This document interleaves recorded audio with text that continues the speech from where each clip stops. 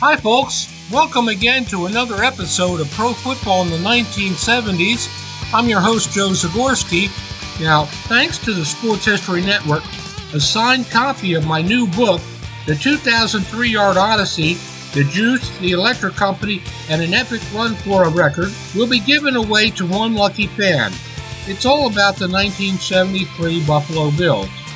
Please check out the Sports History Network online for details on how you can win a free copy of my new book on the 1973 Buffalo Bills. Thanks a lot for listening in to today's episode, folks. Look forward to chatting with you again soon in the future. Take care. This podcast is part of the Sports History Network, your headquarters for the yesteryear of your favorite sport. You can learn more at sportshistorynetwork.com. Hello, sports fans, and welcome to another edition of Yesterday's Sports on the Sports History Network.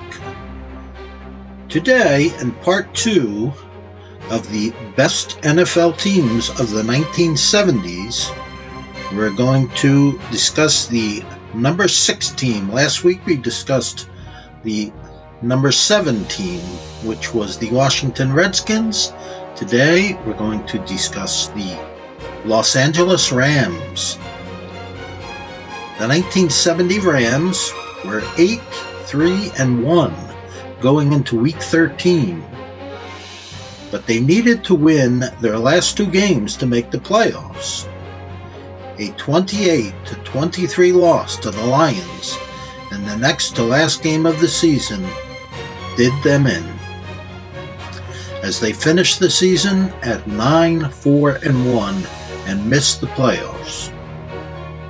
Offensive tackle Charlie Cohen, defensive end Deacon Jones, and defensive tackle Merlin Olsen made the Pro Bowl. Olsen also made All-Pro. After coaching the Rams for 5 seasons and compiling an impressive 49-17-4 regular season record, George Allen was dismissed and replaced by Tommy Prothro. The change of coaches didn't pay off, as the Rams finished the 1971 season with 8 wins, 5 losses, and 1 tie. Running back Willie Ellison, rookie linebacker Isaiah Robertson, and Merlin Olsen made the Pro Bowl. Robertson also was voted Rookie of the Year. Things only got worse in 1972, as the team finished with 6 wins, 7 losses, and 1 tie. Their first losing season since 1965, and Coach Prothro was sent packing. Merlin Olsen, defensive end Coy Bacon, and punter Dave Chappell made the Pro Bowl. Chuck Knox was hired to coach the 1973 Rams. The team gained almost 3,000 yards rushing on the season, and the media began referring to them as Ground Chuck. The Rams finished the season with 12 wins and only 2 losses, their best record in team history. They traveled to Dallas to face the 10-4 Cowboys in the playoffs. LA had defeated Dallas earlier in the season, 37-31, but they scored only 16 points this time, and the Cowboys scored 27. Just like that, an outstanding season was over. New quarterback John Hadl made the Pro Bowl, along with receiver Harold Jackson, running back Lawrence McCutcheon, fullback Jim Burleson, defensive end Jack Youngblood, defensive tackle Merlin Olsen, and linebacker Isaiah Robertson. Hadl, Jackson, and Robertson also made All-Pro. Chuck Knox was voted Coach of the Year.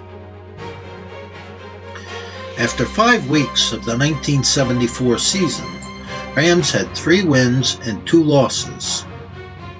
Quarterback John Hadl got most of the blame pointed at him, and the Rams traded him to the Packers. Adel was replaced by James Harris, and the team won 7 of their next 9 games to finish the season 10-4. Their playoff game would be at home against the Redskins, whom they had just lost to 13 days earlier. The result was different this time, as the Rams came away with their first postseason victory since 1951. Next up was a trip to Minnesota and a chance to play in the Super Bowl. But the Vikings won 14-10, and the season was over. James Harris, Lawrence McCutcheon, Tom Mack, Isaiah Robertson, Merlin Olsen, and Jack Youngblood made the Pro Bowl. Youngblood also made All-Pro. 1975 was another great season for the Rams, as they went 12-2 and allowed just 32 points in their last 6 games.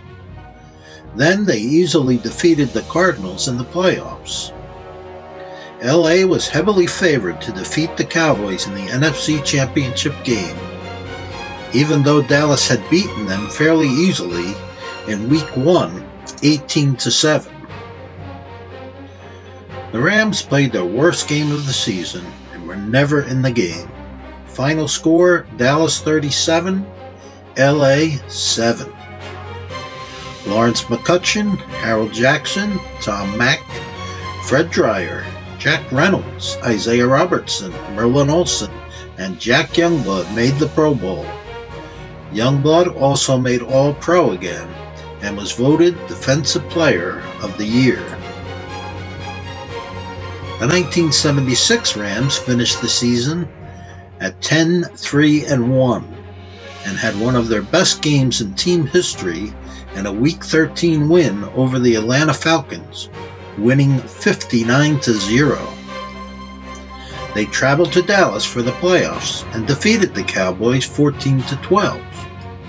They would travel to Minnesota to face the Vikings in the NFC Championship, and they lost their chance to play in the Super Bowl for the 3rd year in a row. Final score, Vikings 24, Rams 13. A big part of the problem with this 1976 team is that they couldn't seem to decide on a quarterback. Ron Jaworski started 2 games, James Harris started 5 games, and Pat Hayden started 9 games.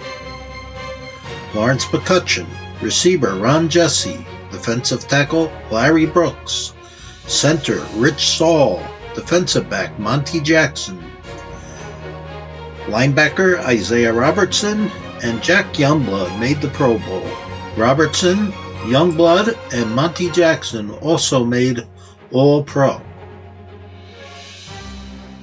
To add to the quarterback controversy in 1977, James Harris and Ron Jaworski were traded, and an aging Joe Namath was brought in to save the day.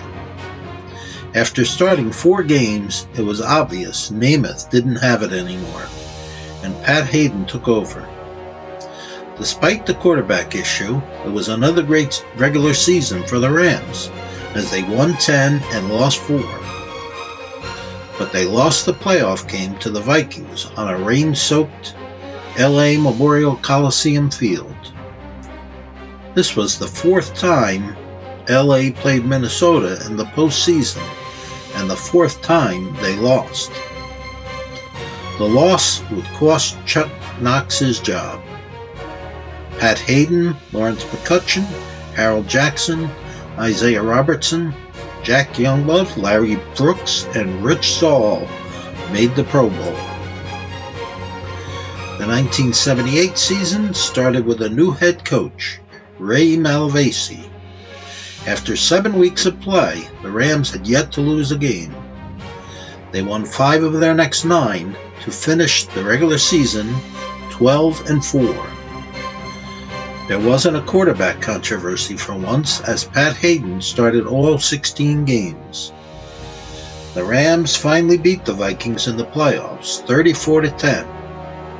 For the 4th time in the last 5 years, the Rams were 1 game away from a trip to the Super Bowl.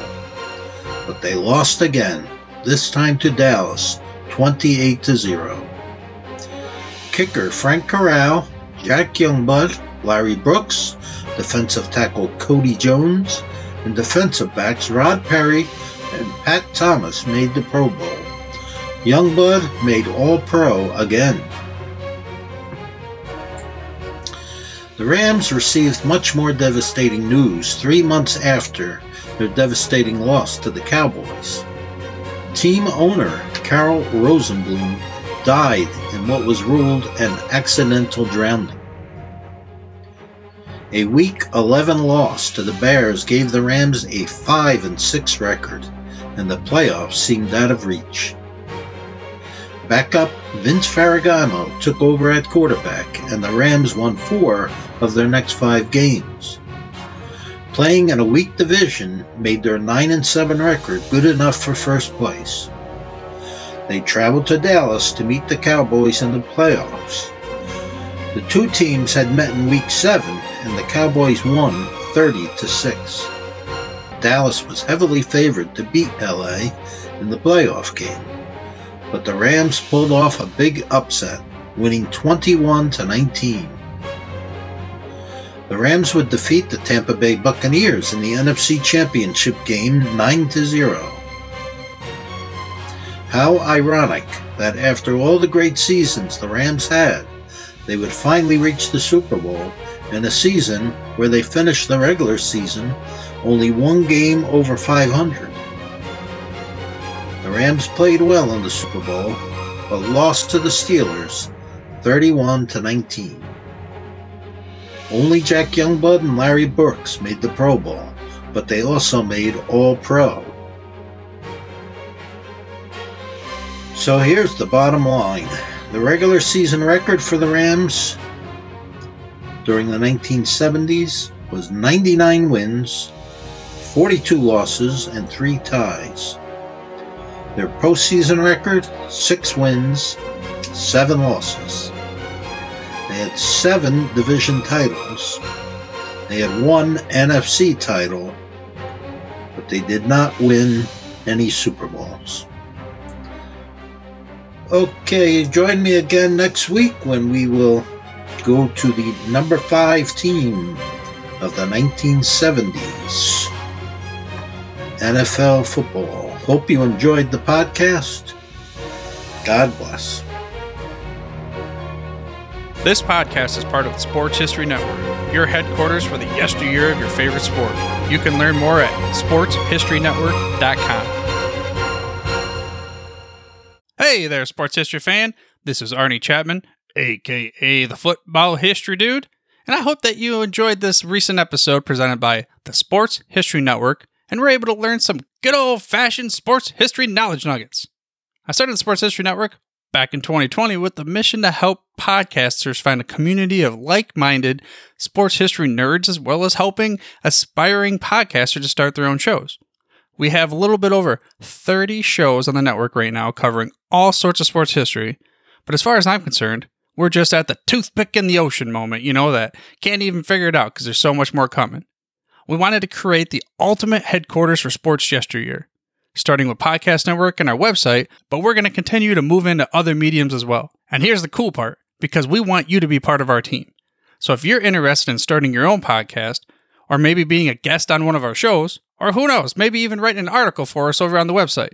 Seriously, all you gotta do is reach out to us on the contact page over at sportshistorynetwork.com. You can be as technologically savvy as a Neanderthal tapping on a stone trying to figure out this whole hieroglyphics thing back in the day. Again, it doesn't matter, because even if you don't understand the whole podcast space, we have a production team that can pretty much help you out with doing everything. All you gotta do, head over to sportshistorynetwork.com, head to the contact page, fill it out. That message goes right to me, and I'll reach out to you as soon as I can. But for now, dude, I'm through if you're through.